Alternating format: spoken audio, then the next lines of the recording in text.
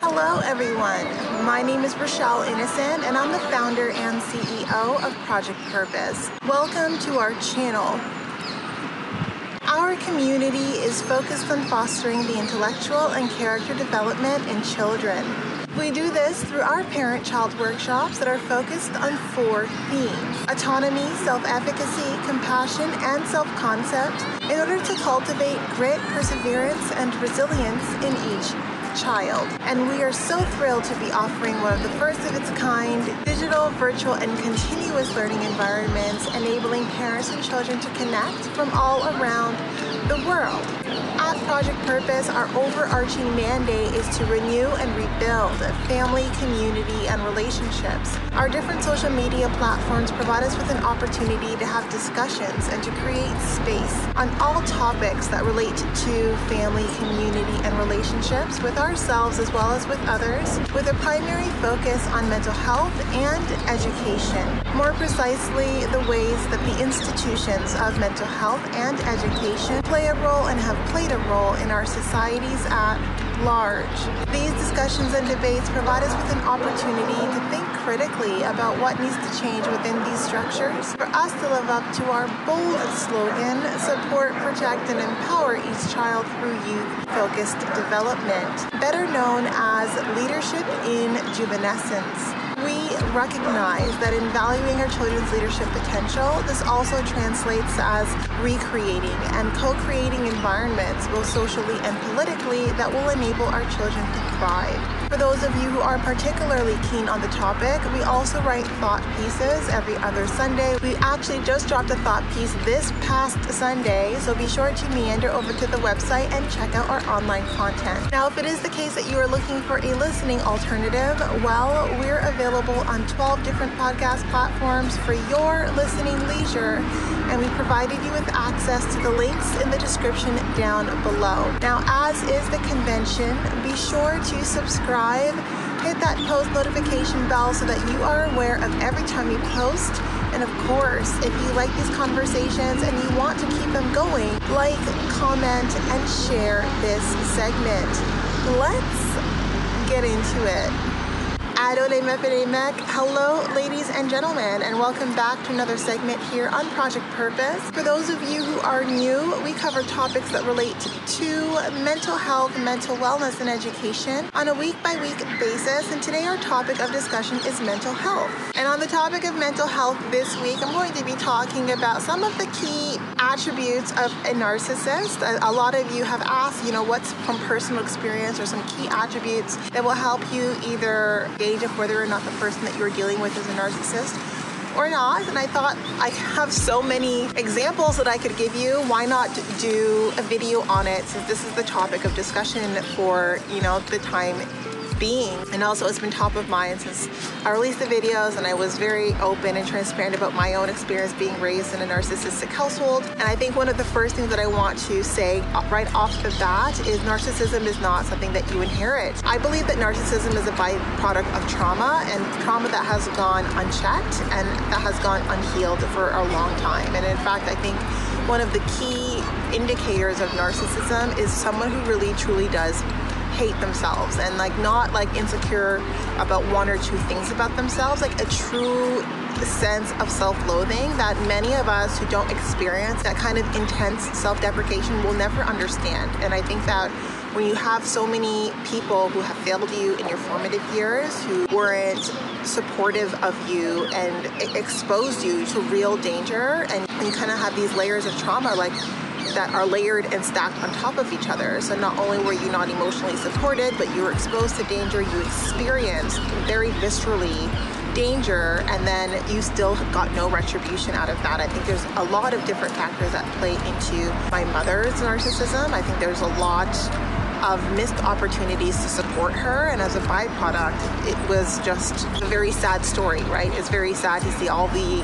opportunities that people had to love her, to support her, to defend her, and at each pivotal moment in her life, just based on the way that she described it to me, a lot of those opportunities were missed opportunities, or just opportunities that the people she had in her network didn't care to respond to. And as a byproduct, a very, very deep, unshakable sense of self-loathing. And so I think that the one thing that you need to recognize when you're dealing with a narcissist is a lot of their superiority, a lot of them seeing themselves as better than you is truly just the flip side of inferiority complex, right? So they have to surround themselves with status symbols, with things that society would gauge as, you know, this means I'm a person of significance, because they can't validate that without those things, right? So if they didn't have all of those things, all they would have is their self-loathing. All they would have is their critical inner self-talk, their inner torment that is driving the way that they orient in the world around them, and it would be very easy to spot, right? But I think that what happens is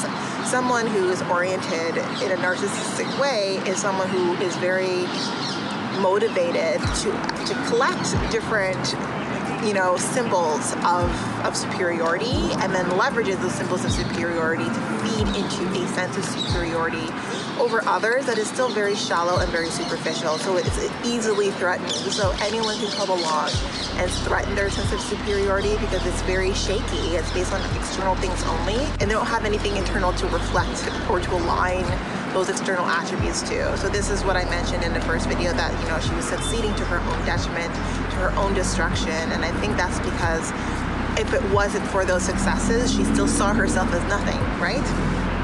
So I think that that's the one thing that you want to be on the lookout for. It's one thing to be an overachiever, to be a high performer, to have ambition and to have drive, but if you're doing it and you see that the person is doing it and they don't care how it's hurting their mental health, they don't care how it's, you know, just ripping apart their sense of wellness, like they're happy to be ill to pursue the, you know, the highly sought after gain. They're happy to sacrifice relationships, sacrifice themselves for this external validation of superiority, then that's, for me, is one of the telltale signs that you're dealing with someone who's really not well and who is suffering from self-loathing.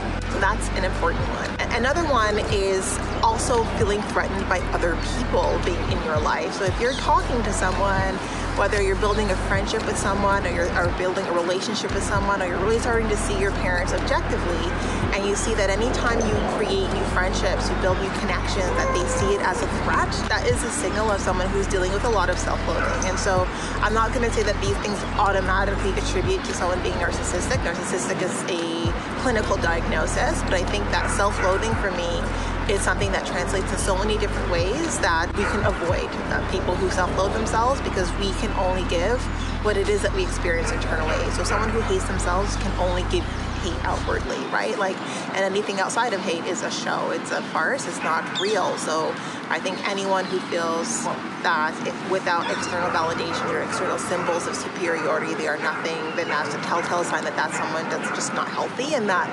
experience building relationship with them won't be healthy either. But if someone also feels threatened by the relationships that you're building with other people, that also is a telltale sign that, you know, there's something not quite right here. And so it means that they have attributed you as a validation of their superiority, and they want to cling to you. They want to keep you close to home. They don't want to risk losing you, because they have established in you value that they will place for themselves, right? So you're this external validation of their own value, so they don't want to share you with other people. But then that means they're objectifying you. They don't actually see you as a human. They're trying to create you as an extension of themselves, an extension that they can attribute value onto, because they can't attribute value within the core of themselves. So I've always been someone who, regardless of if I'm in a relationship or not, I'm very, very adverse to relationships that are all-consuming. Relationships where you both forget your social networks, you both forget the hobbies that interest you, like you're all into each other all the time. And I get just like a honeymoon phase where that takes place. That's not the norm. The norm is you play a significant role in each other's lives, but you're allowed to have friends without it being a fight, without there being resistance, without someone feeling threatened or jealous or envious about the relationships that you have, if there's nothing about those relationships that are creating a sense of insecurity.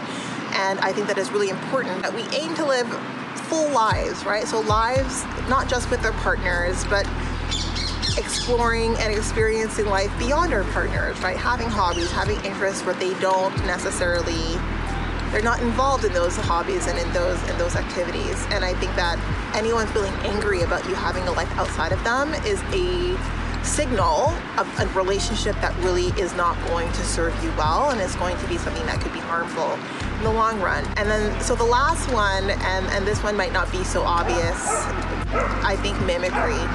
And someone who constantly berates you or judges you or demeans you for showing up a certain way, for having a certain look, a certain style, but then turns around and copies you.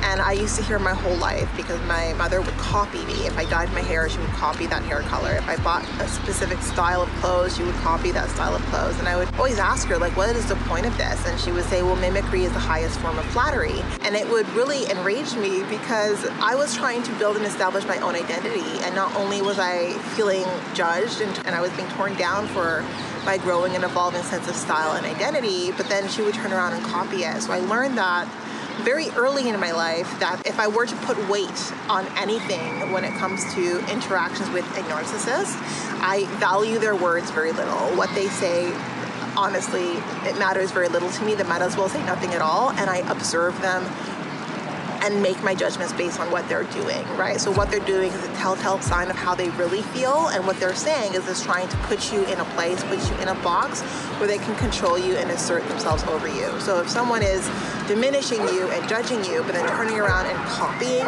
you, like, that's a telltale sign of a toxic relationship.